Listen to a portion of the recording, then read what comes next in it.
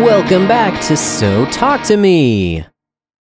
I don't know what I was going to say. I was thinking, anyways, doesn't matter. It is episode 69.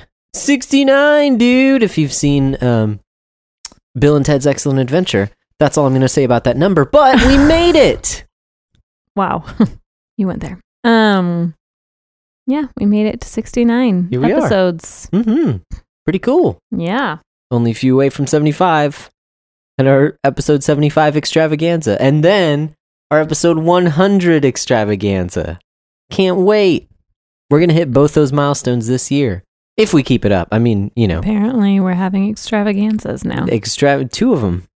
They're going to be extravagangerous extravaganza. I don't know. Who knows? We might just cancel it this week and you'll never get another episode out of us. We don't know. We don't know what's coming. We don't know what we're doing. Who knows? But we're doing it, and we're doing it today for another episode 69. What are we going to talk about today? It's anyone's guess. Let's see what happens. Let's see what comes out. So, talk to me. How you doing, Samantha? Doing well.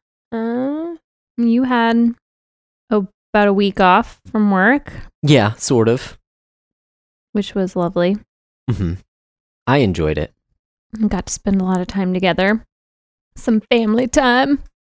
For New Year's Eve, we went out to the winery. Mm-hmm. I say the winery because it's really the only one we go to. Yeah. Because it's convenient. Because Pretty we nice. get free tastings. Because we're members. Yeah.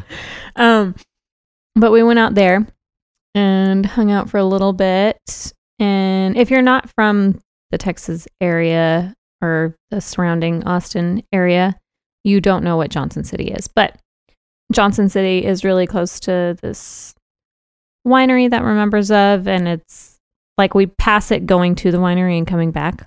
Mm-hmm.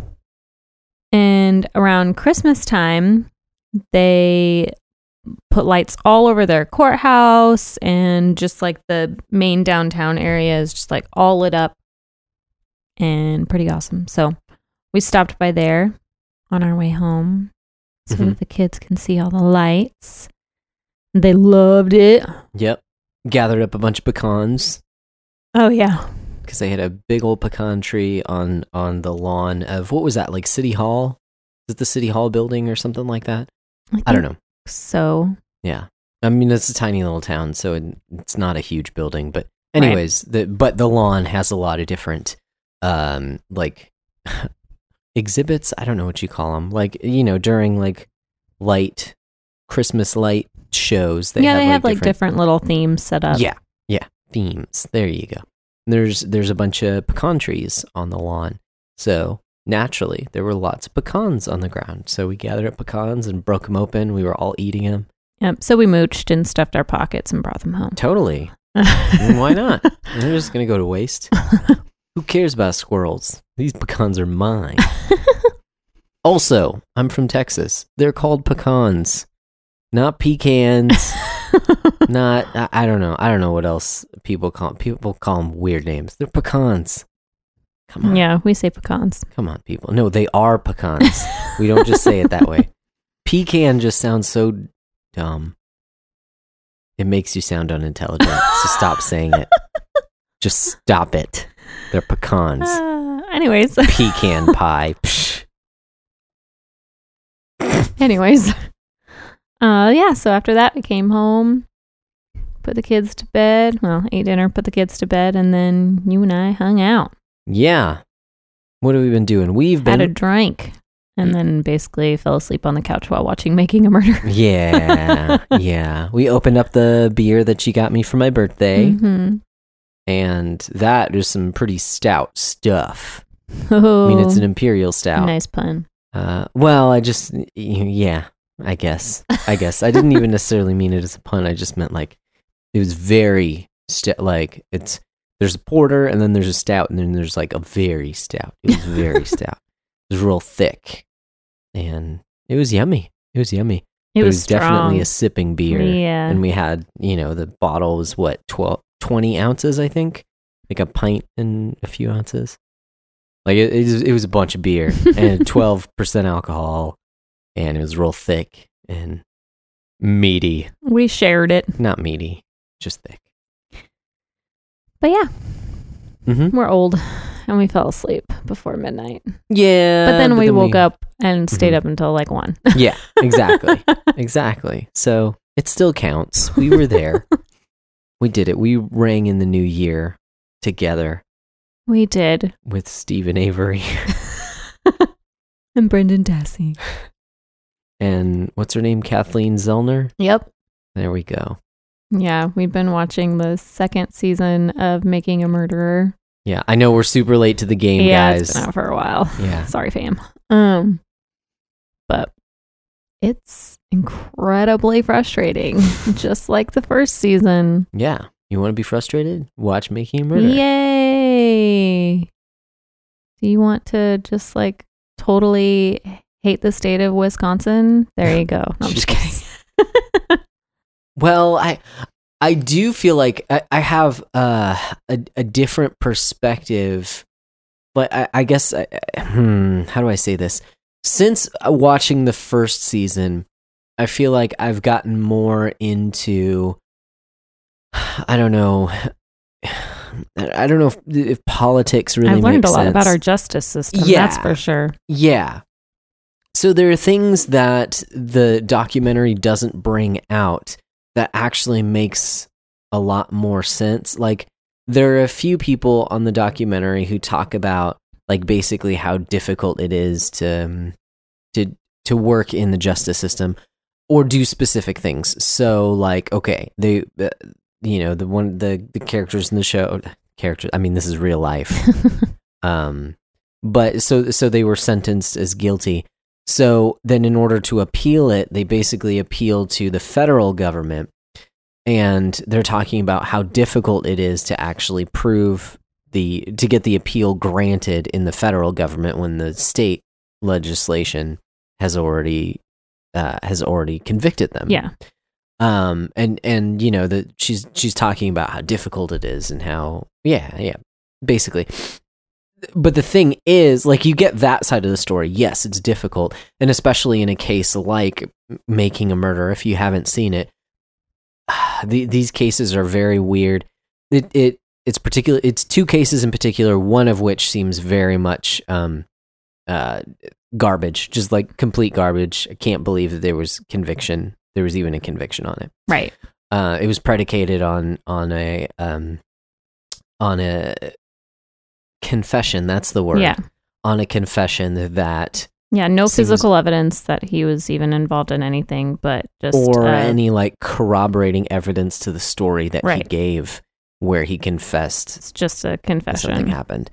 Yeah. Thing is, he was a 16-year-old kid. There were no adults around except the cops who were interrogating him, and he has special needs. Yeah. So. Anyway, that's in a nutshell. That case just seems like absolutely ridiculous. Mm-hmm. And he's sentenced to 40 years, 50 years? I mean, a ridiculous amount of time. Something like that. I think it's like 2048 is when he gets released. Yeah. Yeah. So that would have put it at like 40 years, right? Anyways.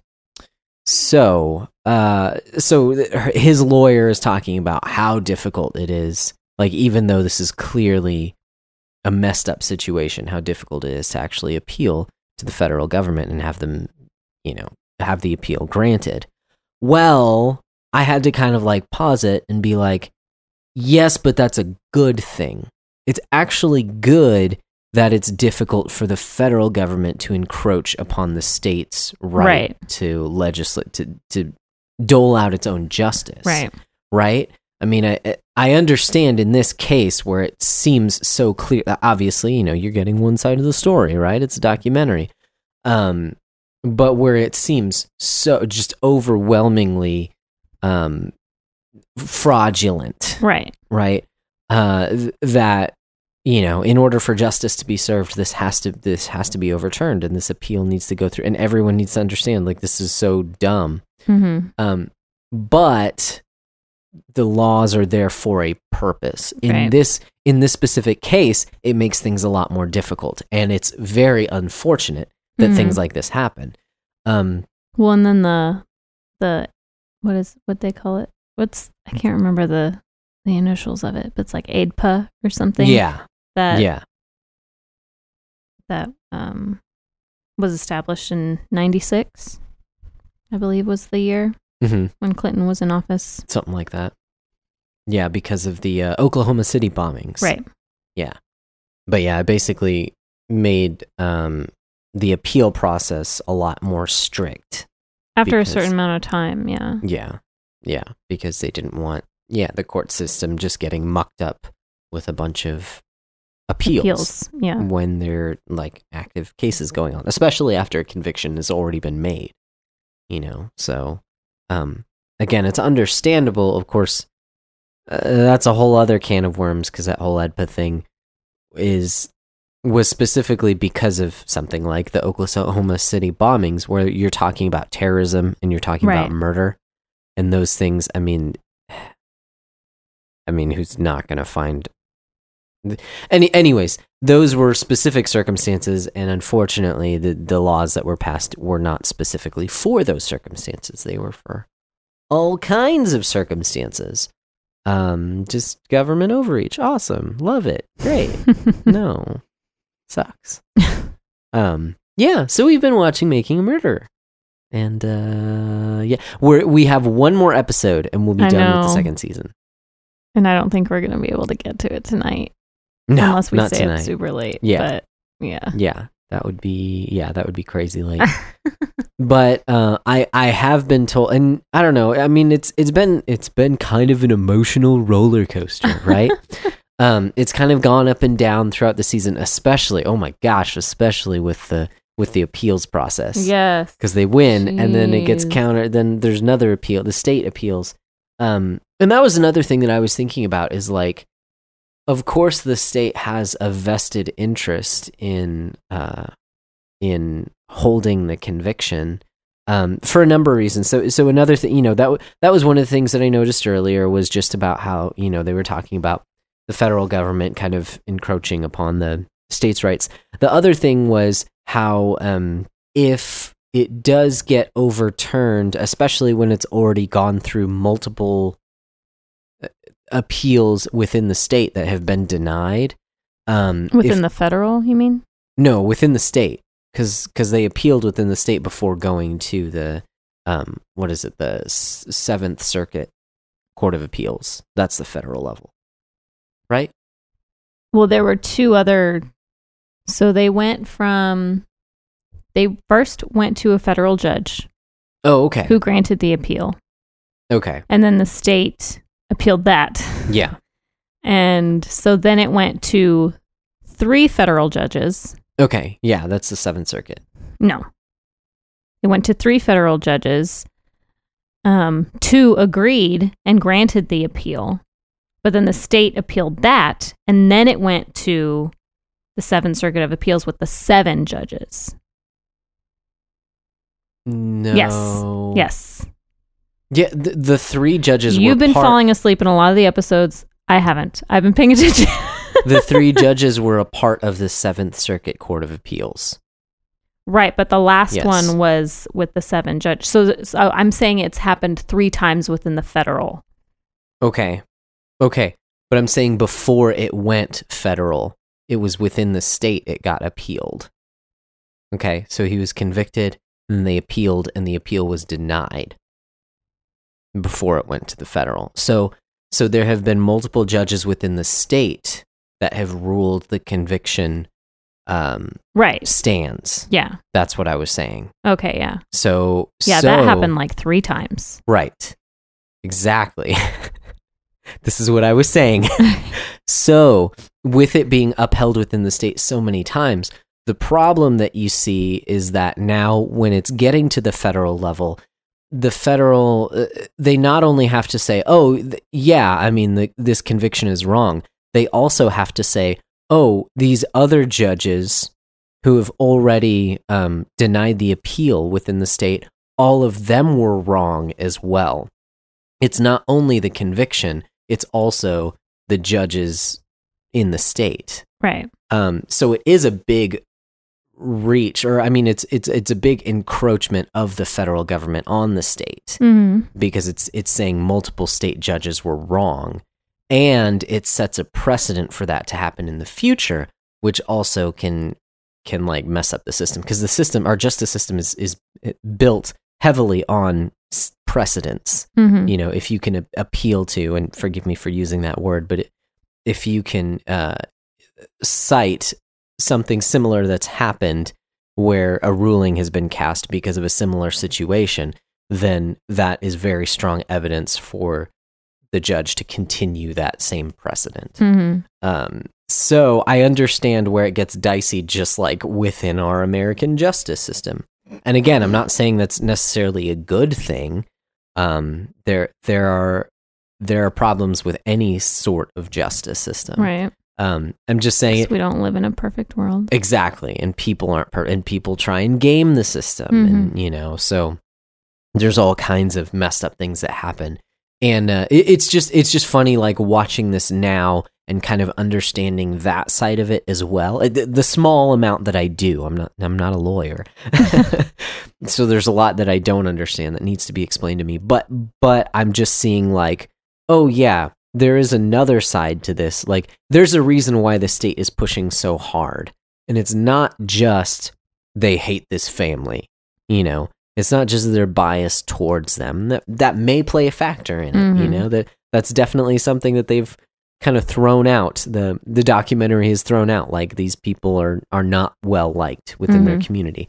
So that might be part of it. But another part is just holding, kind of like, sticking to or having the back of the judges that they've elected. And the other thing is, I mean, if the conviction does get overturned, this kid has been in jail for a decade now. Yeah. They're going to have to pay out the butt. Not to mention all the lawyers' fees, but like, they are going to get sued to all get out. And they're so I understand why, even just from a financial standpoint, and this is a bad thing. Like, stop thinking about money and think about, you know, like justice, right. What you're supposed to be doing. But I also get it from the money standpoint. Like, yeah, the state is fighting really hard because they don't want to have to admit that they were wrong and then pay the financial part of it, because they're going to have to pay a lot if that does end up happening. Which, honestly, yeah, we have one more episode. I don't think it's going to happen. I don't know. I could be wrong. We'll see. Maybe we'll talk about it next week. Don't think we're going to get a whole lot of information in this last episode. Yeah. Because it's probably all still going on, if that makes sense. Yeah. Like, there's probably going to be a third season. Yeah. Yeah. If they're not already like material working on it. I remember when we were watching through the first season, I did like Google one of the names, and of course, you know, a bunch of news articles came up, and one of the headlines like said that they were both convicted, and I was like, no, are you serious? I just gave away like the end. You just ruined it. Yeah, I have not done that with this season so far. So I have been told that the second season is just as frustrating as the first, and so I'm not expecting very much positive to happen. Yeah, no resolution. There you go. That's a good word. Yeah, I'm not expecting much of a resolution. But one thing about this new season, and for anyone, hopefully, if you've seen it already, is that there is a lawyer who is introduced early on in this season who is fighting to you know, overturn this conviction, and a lot of this season is actually about her. Now, at the end of every episode, they give like a huge list of names of people that they attempted to reach out to that have not, like, basically did not want to be a part of this documentary, right? And the very beginning of the first episode, like, it shows a lot of clips of people talking about how biased Making a Murderer is. So, like, the filmmakers behind Making a Murderer understand that they're only giving one side of the story and are actively attempting to make it seem as though they are not trying to do that. Mhm. Does that make sense? Like they're trying to tell the whole story, but there are people whom they are trying to talk to who are not, like, Right. who don't want to be in this documentary. Mhm. So yes, it's one-sided, but they're not trying to be one-sided, I guess is what at least what they're trying to say. And you kind of I don't think there's really much choice in being one-sided in this season because they're already convicted. Right. Like they're already convicted, so really the only side you can have is them trying to figure out like what really happened and to try and get these guys out. Yeah. So yeah, no, that's a good point. But one of the lawyers who's introduced, Kathleen Zellner, man, she is doing a lot of legwork, and it's really cool. Like, I think that's one of the most interesting things about this season. Yeah, just to see how involved she is. Yeah. I'm like, oh my, like going out and just all of the testing of like evidence that she's done and scenarios and just like all this stuff. I'm like, oh my goodness. And then going and visiting the family really often and how like well she interacts with them. Just like, dang, you are incredibly invested in your job. And the thing that they pointed out about her in like, I don't know, the first episode of the season, was that she's like famous for getting innocent people out of prison. Yeah. Basically. And she started doing that because the first big case that she ever worked on, she was actually assigned to this guy that had like committed 20 something murders, and like she was assigned to him, so she had to represent him. She had to try to like basically, you know, somehow prove that he was innocent. You know, like she had to represent him. That's who she was assigned to. Mm-hmm. So she had to do her job. But she did all this evidence work and knew that he was guilty. But because of the law, couldn't say anything. Well, my understanding was that she was assigned this man. She was assigned to defend this man in court. Right. Defend. Yes, that's the right word. And the defendant was charged with murder. It was a murder case. Yeah. Right. And during the whole, just how everything goes. The trial. The trial, but it wasn't in trial. It was between him and her. Yeah. As his lawyer, she, they would discuss things, and he actually, did he have cancer? He had something. He knew he was going to die. Yeah. Right. He knew he was going to die soon, and he told her that not only had he committed that murder that he was on trial for, he had committed 20 other murders. My understanding was that case that she was defending him for was just a single murder case. Okay. And that he talked about how he had committed 20 other ones. Jeez. But she couldn't, because of the lawyer confidentiality. Yeah, she just, right. And if she would have even said anything, I mean, it would have been thrown out. You couldn't take it as evidence because of that confidentiality. You couldn't use it in court. So she had to keep her mouth shut. And I think it, if I remember correctly, she had also explained like she made it. There was an agreement between them that after he died, she was able to talk about it, but not until then. And so that just kind of So he was convicted of that murder and was in prison and died in prison, was from my understanding. Okay. And then so after that, after he died, she immediately held a press conference and told everything that he had told her.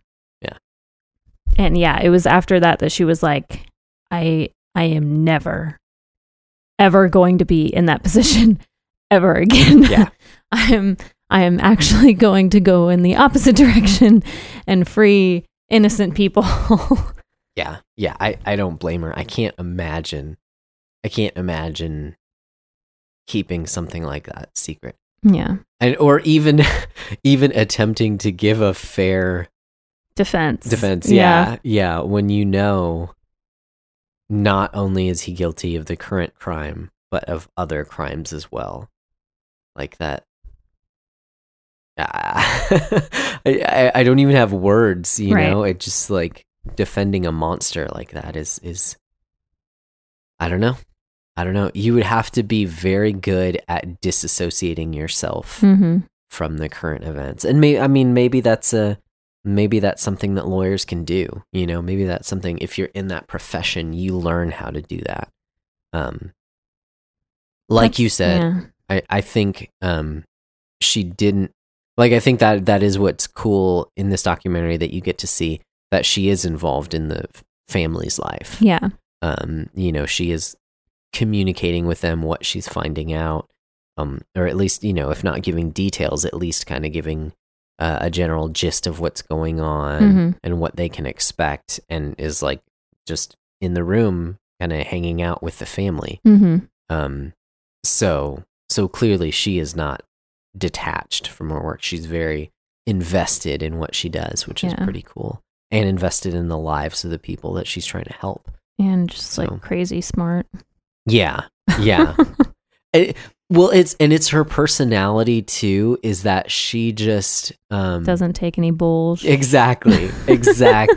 And she's a straight shooter, right? So she will, you know, say that something is idiotic. Yeah. Say that something is stupid. Say that what did she say about the original case? That it's one of the most mishandled cases she's ever seen. Something like that. But she says it in such a way that it's not like she's mocking. It's not like she's, you know, using hipster sarcasm.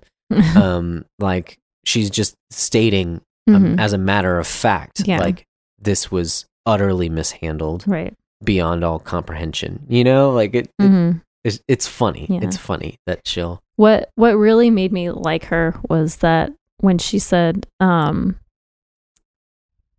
that she's going to find out what happened, like basically all the evidence that she's going to look at, what she's going to figure out exactly what happened, whether or not that means Avery is innocent or not. Yeah.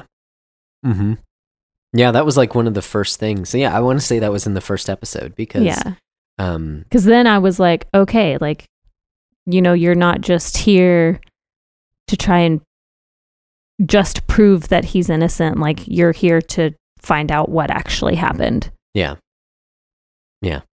Which is, and because she even says, like, if you take me on as your lawyer, like, I'm going to find out. Yeah. So do not take me as your lawyer if you actually did this. Yeah. Because I will find out that you did this. I agree. I think she is really, she's something else. Yeah. You know, she's a really good lawyer. Which it's funny because she has some things about her that I find annoying. Little things like how she talks out of the side of her mouth is very it's funny just because of, like, you know, like the whole first impressions thing.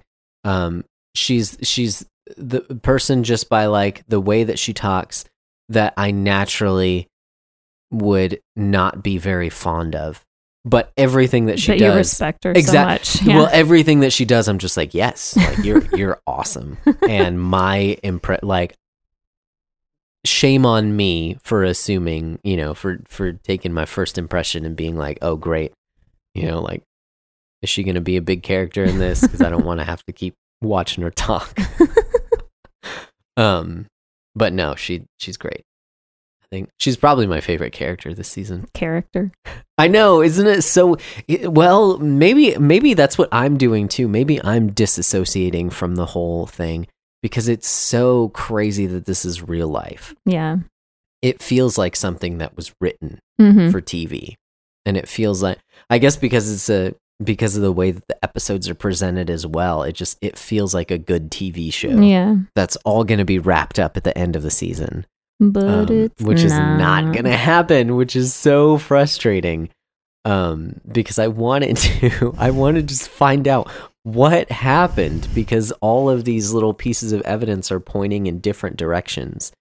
Well, and then just like all the new evidence that she's found, and like the stuff that she's just found out about people Yeah. that were like sort of surrounding the incident, the crime. And you know, now she has like new suspects because of all this stuff that she's found out, and some of it's just like, oh my gosh. Yeah. Like how did the state not investigate this more and find out this stuff about these other people? Like I don't know how yeah, I don't know how you can just be so, what's the word? Irresponsible, I guess. Yeah. Yeah. It is crazy. And she makes a point to talk about it every time she finds a piece of evidence that was not submitted to the defense. It's called, she calls it, this is Brady. illegal. It's a Brady violation. Mm-hmm. And it's a violation of law. Like basically she finds these things and she's like, yeah, this would get the entire case thrown out, you know? Yeah. Like, and she's found like 10 3 of them. or 4 of them. Yeah. Yeah. No, of more just than like big pieces of evidence, like people talking to the cops and the cops not writing reports. Right. It just like really frustrating pieces of evidence that were never brought up in court, that they were never given to the defense. Yeah. Which is even more frustrating because the defense could have gone other ways with their defense. Mm-hmm. But it's crazy. It's really interesting. If you can't tell, I don't know why you're still listening to us, guys. If you can't tell, we like this show. Yes. We like kind of dissecting it. I like true crime stuff. Yeah. That's so interesting to me. Mm-hmm. I have to. Like I said, I have to remind myself that it's that real it life. is real. Yeah, because it Yeah. feels so. For a show about the justice system, it feels so unjust. Yeah. What's going on? And that said, I don't know what happened. Like Right. I can't put all the pieces together. I'm not Sherlock Holmes. But I mean, I'm like 99% sure that Brendan is innocent. Oh, I'm 100% sure on that. On Steven, I'm not, but Yeah. But even with Steven, it's so weird. It's like all these pieces to a puzzle that don't fit together, you Mhm. know? Unless you want to just accept the narrative that like everyone was out to get him. You know? Which is even crazier. Right, which may very well be possible. Like even members of his family, or soon to be members of his family, which is weird. Yeah. But yeah. Anyways. You don't know. Anyways, we could just keep talking about this. There we go. That's what our so episode we should probably is about. stop. There you go. Now that half of our episode has been spent Seriously. talking about making a murderer. I know. Y'all are probably like super bored or have fast forwarded through all of this. Yeah. Anyways, changing the subject. So, yes, it is 2019. it is. That's crazy. Mm-hmm. I remember 19 years ago when everyone was like freaking out about the year 2000. The world was going to end. Y2K, people had And Prince was water singing about how we should party like it's 1999. and beans in their garages and in their basements because it was going to be like Terminator 2, Apocalypse. I guess. Yeah. Because all the computers would roll back all their information Mm, when it hit the year 2000 yeah. and then nothing happened. Mm-hmm. And then Smash Mouth happened. So I guess it was kind of like the apocalypse. Actually, I don't know when Smash Mouth came out. I'm thinking of like early 2000s stuff. Or were they 90s? I don't know. Google knows. Google does Ask know. Google. Google knows everything. Am I really going to Google Smash Mouth right now? Dang it. I don't want that on my search history. Yeah. What's his face? The Lizard King didn't come and like melt everyone's faces. What? What are you talking about? From Parks and Rec. Oh, Zorp? Yep, Zorp. Oh man. But yeah, 2019. We graduated high school in 2007. This is almost 12 years ago. Mm-hmm. It's crazy. It is crazy. You graduated from high school 12 years ago. I don't know. You mentioned that to me earlier, and I don't know. I feel so far removed from the person I was when I graduated high school that, it feels like it's been 12 years. I don't know. If I sat down with myself in a room, well, we'd probably just play video games together, honestly. Yeah, I mean, I could give myself advice, sure, but I don't know. I just feel like a totally different person Yeah. than I was, so. Yeah. I mean, you kind of are. Yeah. Yeah. Yeah. For the That better. happens. Like, it has to, I don't know. In my case, it has to happen just because, like, I'm married and I have kids. Like, I can't be that Yeah. 18-year-old kid who, was writing songs and wanted to be in a band. Like, no, that's just not. That's not me. So I'm cool with it. Yeah. It's funny. Sometimes I'm like, oh my gosh, it's 12 years ago. It doesn't feel like it's that long ago. But then I'm like, wait, I was in high school at one point sometimes. So, yeah. Yeah. Yeah. And then you look back and, like, from our times when we helped in the youth small groups at our church, and like those kids have graduated high school and so, are like on their sophomore year of college Yeah. or something. Just like, oh my gosh. Yeah. So You were a sixth grader. Crazy. So we're just old, Yep. and that's okay. It's okay to get old. That's what happens in life. That's okay. I'm gonna get on my soapbox for just a second Whoop. here, and maybe it's because I'm 30. But no, I mean, I think I've had at least this idea in the back of my mind for a while. I think I don't want to blame America for everything, but I'll just say, like, our America. current culture values youth so highly. Mm-hmm. I don't think that value is seen in Scripture. I think Scripture actually values age a lot more than youth. Like, it talks about youth. It talks about when it talks about youth, it actually talks about maturity a lot. Mhm. Like it encourages youth to be more mature. Right. And not that there aren't good things in youth. Obviously, the Bible even talks about, what you do with your youth. I mean, the whole book of Proverbs. Yeah, I mean, have faith like a child. Yeah, right. So there's nothing wrong with it, but I think, I don't know, I just see it a lot now that I'm, like, accepting that I'm getting older. I definitely notice it more where people, like, don't want to accept how old they are.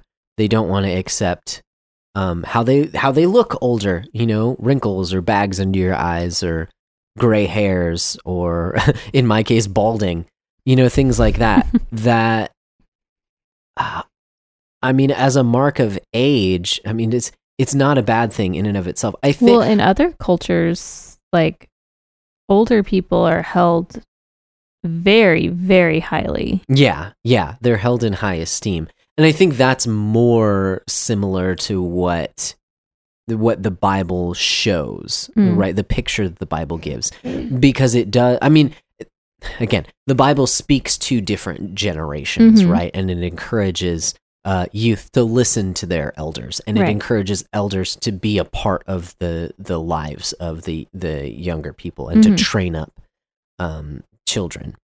So I just mean to say we have such a culture of glorification for anything that is young and beautiful and new, right?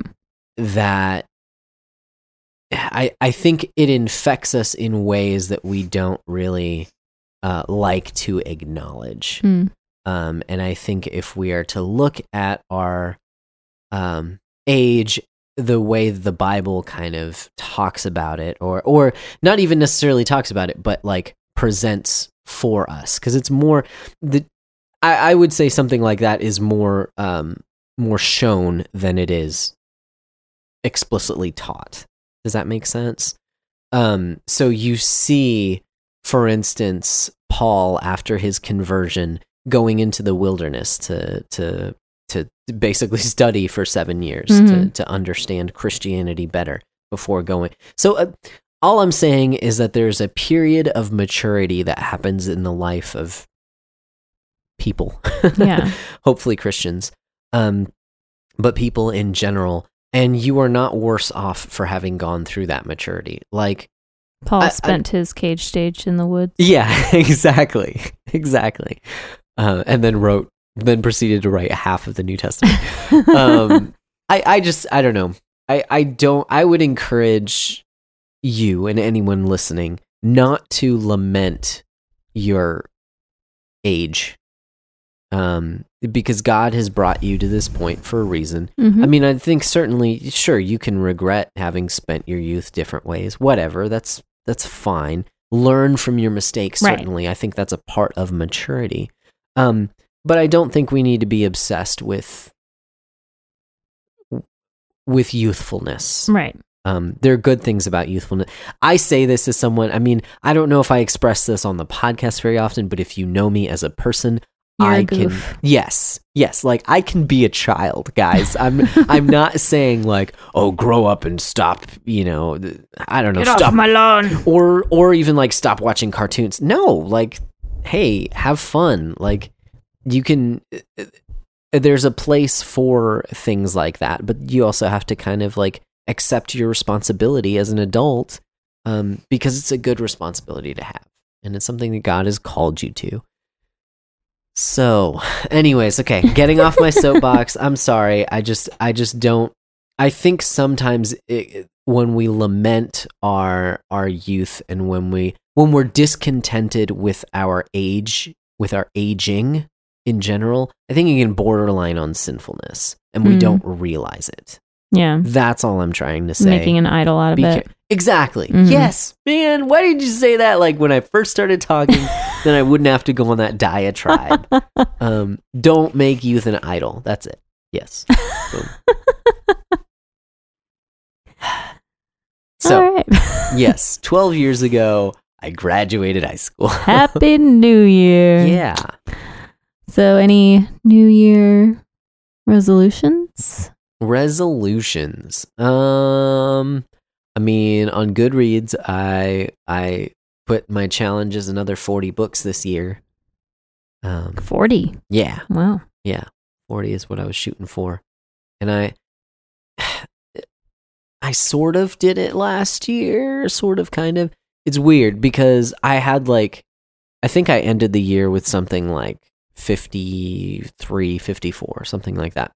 But there were a lot of graphic novels in there, and those aren't really books. I mean, there were some like really thick graphic novels that I read, you saw me reading.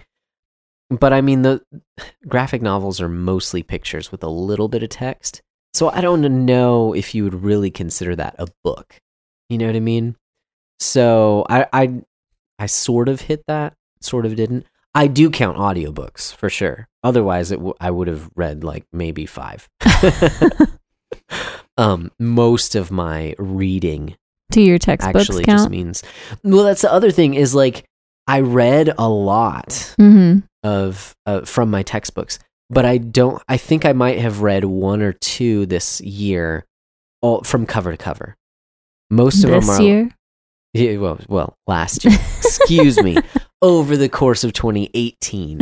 I didn't read them cover to cover. I read the assigned readings, which were mostly like chapters. So I got most of the book, like 75% of the book, but not the entire thing. Because a lot of the textbooks aren't meant to be read that way also. I mean, they build arguments that way, but you can easily kind of jump from place to place because the course isn't over that particular textbook. It's over something that is covered in that textbook. Right. So I did not count those in my total read books. So I did a lot of reading that way that wasn't counted. So I don't know. That's one of my goals for the year. I don't know that I've really set resolutions so much as I have set goals. Yeah. I'm still I like, mean, they're kind of the same thing. yeah. I don't know. I guess I just see them different. They can be. Yes. Yeah. They definitely can be. I feel like resolutions are like something that you're going to change or do better. In my mind, I equate resolution to something that is going to change, that is going to affect my day-to-day or week-to-week living. Whereas like goal is more like, this is where I want to be in X amount of time. So the kind of day-to-day stuff is something that I flesh out on my own. Yeah. Does that make sense? Is that any different at all? Maybe not. Maybe it's just in my head that it seems different. But that, I don't know. That's what I see. What are some of your resolutions for the next year? Well, you didn't say what your resolutions were. Yeah, no, I said books. That was one that. Well, I no, had you set, were one talking. goal that You I set. mentioned. You mentioned how many books you read last year. Oh yeah, no. I said my 40. goal was Yeah. 40 last year, and my goal is 40 again this year. Okay. Yeah. So that's one of my resolutions. Okay. Yeah, I haven't really nailed down particular resolutions. More of just like, I want to read more books. Yeah. This year. Yeah. Well, I mean, I guess this is kind of typical with New Year's resolutions, but you started off strong last year. I did. Yeah. I don't remember what I did. Yeah, I don't remember what all of my resolutions were. Well, I think you had said like 20 books, something like that. Because you started, you got the account on Hoopla. Or it was 15. 15. Okay, I think it was there 15. You go. So basically, like once a month. I don't and remember. I remember you did good at first, but I mean, we have young kids and life changes, and so it's just been more difficult for you to have an audiobook on. And I can understand when you're chasing around 2 young kids all day long. So yeah, it makes sense. In my context, it's a lot easier to have something to listen to a book when I'm, at work and not with people. Yeah. So it's different. But yeah, I want to read more books this year. I do. I am reading through the Bible again in a year. Doing that, except I'm doing a chronological order this time. Okay. Which I think I mentioned in last week's episode. I believe so. But so I'm doing that, and I don't know. I'm really not good at New Year's resolutions. I had never even done any until last year was my first year to ever make any sort of resolutions at all. Yeah. So I'm not really good at it. I'm more just like, yeah, I want to do this more. Okay. I don't really like make a list or anything like that. Like, I don't know. I did last year, but I didn't really ever look back on it. Gotcha. Okay. Okay. So that's where the issue is. Because at least with me, it's not somewhere where I can see it every day. Does that make sense? Yeah. Like I wrote it down on my iPad, and it's like in my notes section of my iPad, but I like in my normal day to day, I'm not just gonna like go dig through my note section and pull out my list and look at, you know what I mean? Yeah. Like if it's hanging somewhere where I can just glance at it really quickly every day, cool. But that wasn't the case. So, yeah. and if it's out of sight, it's out of mind for me. Like I'm not gonna think about it. Mm-hmm. You could That's why things go bad in the fridge so often. You can set a reminder like every week or every 2 weeks or every month or so. I'm horrible with alarms and reminders. What do you mean? Well, like, because I'm usually in the middle of doing something, and if something goes off, I'll just like press it off real quick, and like in my mind will be like, oh, I'll check that in a minute when I'm done with this, but then I'll forget about it. Gotcha. So I'm really bad about that. Okay. Then set multiple reminders just to like go through your goals or your resolutions. Or I could just print out a sheet and post it up somewhere. Yeah, totally. That would be the easiest solution. Cool. Yeah, because I think that is the, like, after, well, okay, so here are the steps in my mind, okay, to setting resolutions that you'll actually keep. The first step, and we've talked about this over the course of the past couple weeks as well, but even last year, is to reflect on, on your life, on whatever previous amount of time. If it's New Year's resolutions, you can reflect on the previous year. Right. What are some things that you want to change? What are some goals that you want to set? What are some things that you want to make a priority in the coming year? So yeah, just self-reflection, take a look, think through these things. And then the next step would be to write down the goals. Okay? Mm-hmm. And then the step after that, I think, is to cut those goals up into smaller pieces so that you have milestones. Mm-hmm. So if, say I want a fitness goal, I want to lose 15 pounds in 3 months. Okay. Chop that up. That means 5 pounds per month for the next 3 months. Okay. So that means, math in my head, a little more than 1 pound a week, right? For the next 3 months. When you split it up like that, it seems a lot more manageable. It's like, instead of, oh man, I have to drop 15 pounds. Right. It's, oh, okay, I need to drop 1 pound this week. Right. Okay. So I can just go hard at it, go hard. And get, and shave off a pound. That's doable. And so that's even how I think of the books as well. Like 40 seems like a lot of books, except that if you look at Hoopla, you can have up to 4 different.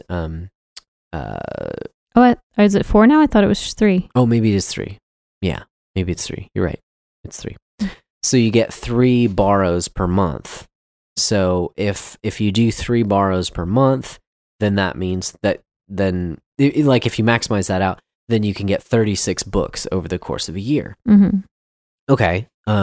So there you go. You've got 36. So then it's just 4 other books outside of that, whether those are physical books that I'm reading or whether there are other digital formats that you can use. And obviously you can get audiobooks from other places. There are free audiobooks out there that you can get.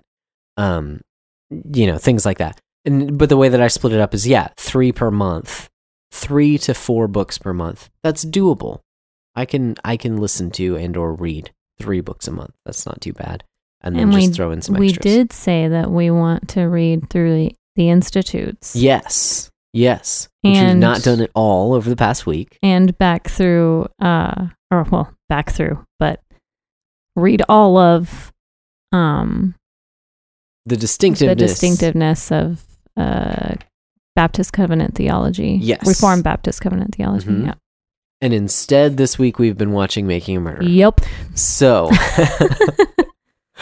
But we've yes, only had those are one definitely more one of the episode, things. and then we're done with that. Exactly. And then we've got Krish to watch. So that'll be fun.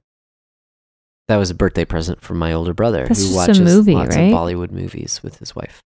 Or They is love it- them. Is it just a It is. movie? Mhm. Okay. It's a movie. It's Okay. like 3 hours though. Oh, sheesh. Yeah. Because all Bollywood movies are super long. I don't know So if I I've can learned. sit that long and watch a movie. No, I mean we can split it up, but it's a fantasy sci-fi rom-com. So, All right. and it's a Bollywood, so I assume it's a musical as well. I assume. I don't know. I could be wrong. I'm excited, but I don't know whether I'm either going to be like super disappointed or it's going to blow my mind, and I don't know which. So we'll just see what happens. But yes, no, we will be making our way through. At least I think we're going to start off with Baptist Covenant Theology book. I think Institutes will probably. So the thing about the Institutes, Mhm. I want to read through it this year.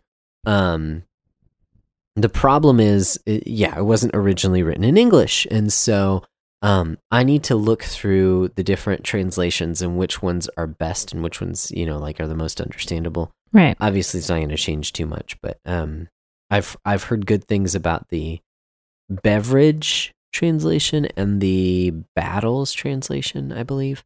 So I need to see I need to pull out our version of the Institutes and take a look at what translation it is, and then look around. I know there are. I think it was the Beveridge one. It's even free online. You can take a look at it online. Yeah, the only problem is it's just the format of the website that I went to that had it. I was just kind of like, oh, this would be annoying to read through, like I'd want at the very least a PDF, that I can scroll through that has pages and that I can upload on my Kindle or something like that. So I need to do some legwork on the Institutes, which I need to like ASAP because that's a long book. If we ever plan on reading it. But I think that one we might also kind of like read on our own and then come together and talk about it more so than reading it necessarily together, just because it's so long. It'll take a long time. I don't know. So there's still some things that need to be ironed out about that. The distinctiveness of Baptist Covenant Theology, I think it would be a lot easier just to have us both sit down and read. Yeah. After Making a Murderer. So after tomorrow. Today. Na, na, na, na, na. If I don't faint, I'll be fine. So yeah. If you don't know that that's from the Goofy movie, I feel bad for how you, do son. you live? Go watch a Goofy movie right now. That's my one recommendation. If you've never seen it, watch it. You know how I was just talking about how I'm a child and how I like cartoons? Go watch a Goofy movie. It's so good. It's so good. It's like one of my favorite movies from my childhood. It's awesome. The soundtrack is amazing. Yeah. Which is funny because it's like, it's supposed to be like this rock star, but he's totally just a boy band. It's pretty bad, but it's so good. No, it's awesome. It's awesome. so bad. Okay. Sorry. Well, if I haven't said it over the course of the past like 2 weeks or whatever, I do encourage you to take a look, to reflect on, the past year and take a look and see what you can change and how you ought to change. resolve to be better. Yeah. One of the things that actually our youth pastor preached this past Sunday, and one of the things that he talked about was how like we often make resolutions for things, and of course, you kind of listed out some cliche things of like even getting in shape and things like that, and how we make resolutions for the new year without even thinking about like our relationship with God. Like, is that what God really wants for us? It just like how can I make this resolution or this goal Christ-centered? Yes, exactly. Centered on God. Now, and he said it can like even the examples that he gave. So I'll say in my case, like I want to be more healthy for the sake of my family, Mhm. right? Because I'm the head of the household and I need to take care of myself because I need to provide for my family. Mhm. So health is an important thing. So I do want to be in shape. I want to be fit as an extension of my responsibilities and as a because of who I am, because who God has called me to be. Right.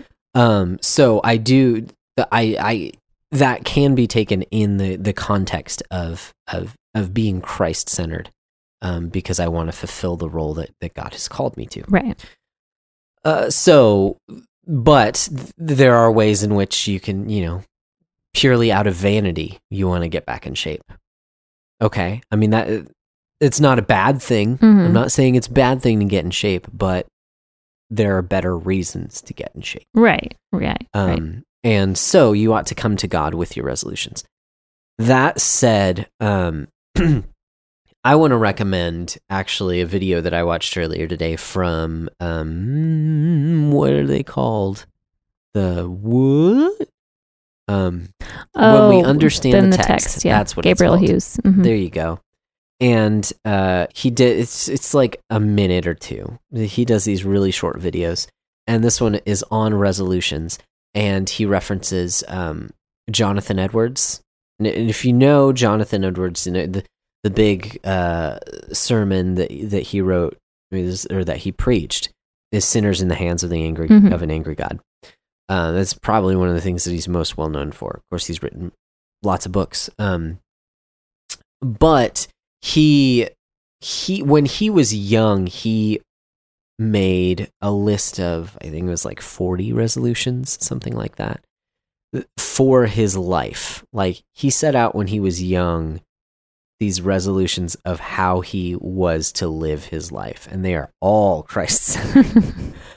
And man, he sets the bar freaking high. It's intense. So his resolution, I guess that's kind of a side.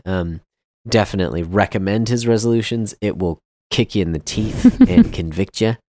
It's good. But he references this in this episode of When We Understand the Text. He talks about resolutions. It's a good little nugget. And also take a look at Edward's resolutions. Yeah, they're really good. You can find that on YouTube.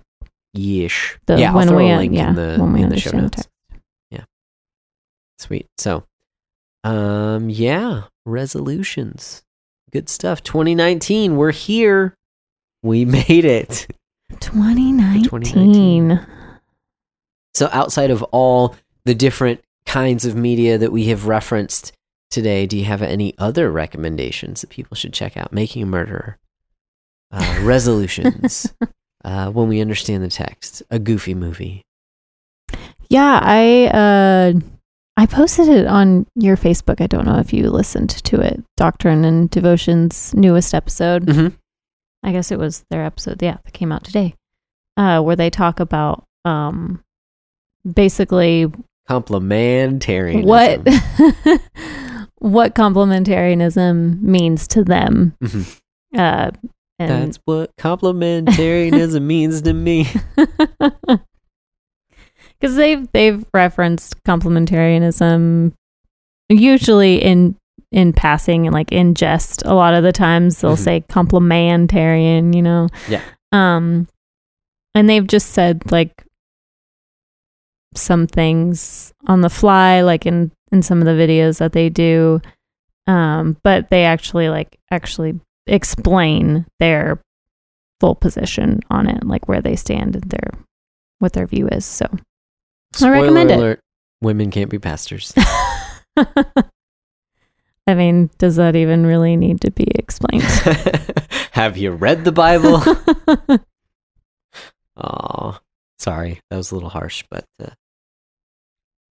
anyways. Yeah, no, that was a good episode. Doctrine and Devotion. If you haven't been listening to us for very long, we throw out that podcast a lot. It's good stuff. I love it. It's good stuff. It's funny. I joke around, and I know some other people that joke around and do this too. We say that we're Joe Thorne Baptists.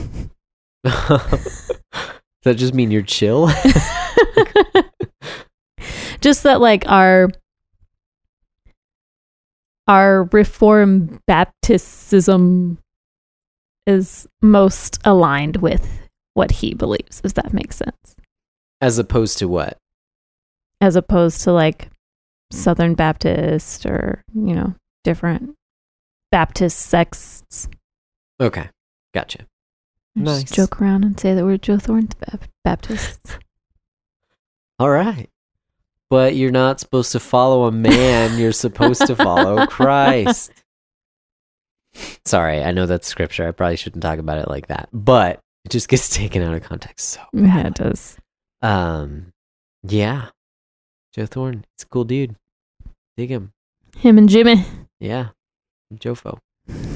Doing the doctrine and devotion. All right. Well, if you have anything that you think we should check out over the course of the next year or so, or something, or if you want to... Any book recommendations or podcast recommendations? We'd love to hear it. Can't promise that I'll work a new podcast into my podcast list. Well, we can check out an episode or two, for sure.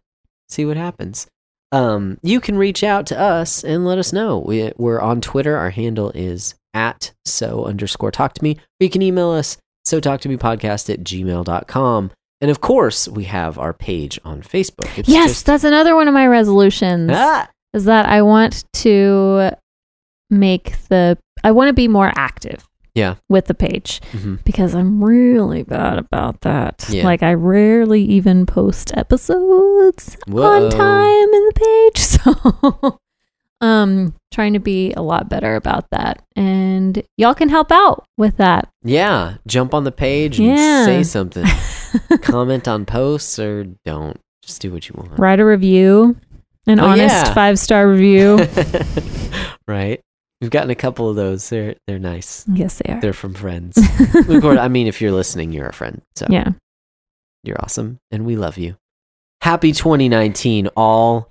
Happy New Year. Next time we'll see you back here, episode 70. Bye.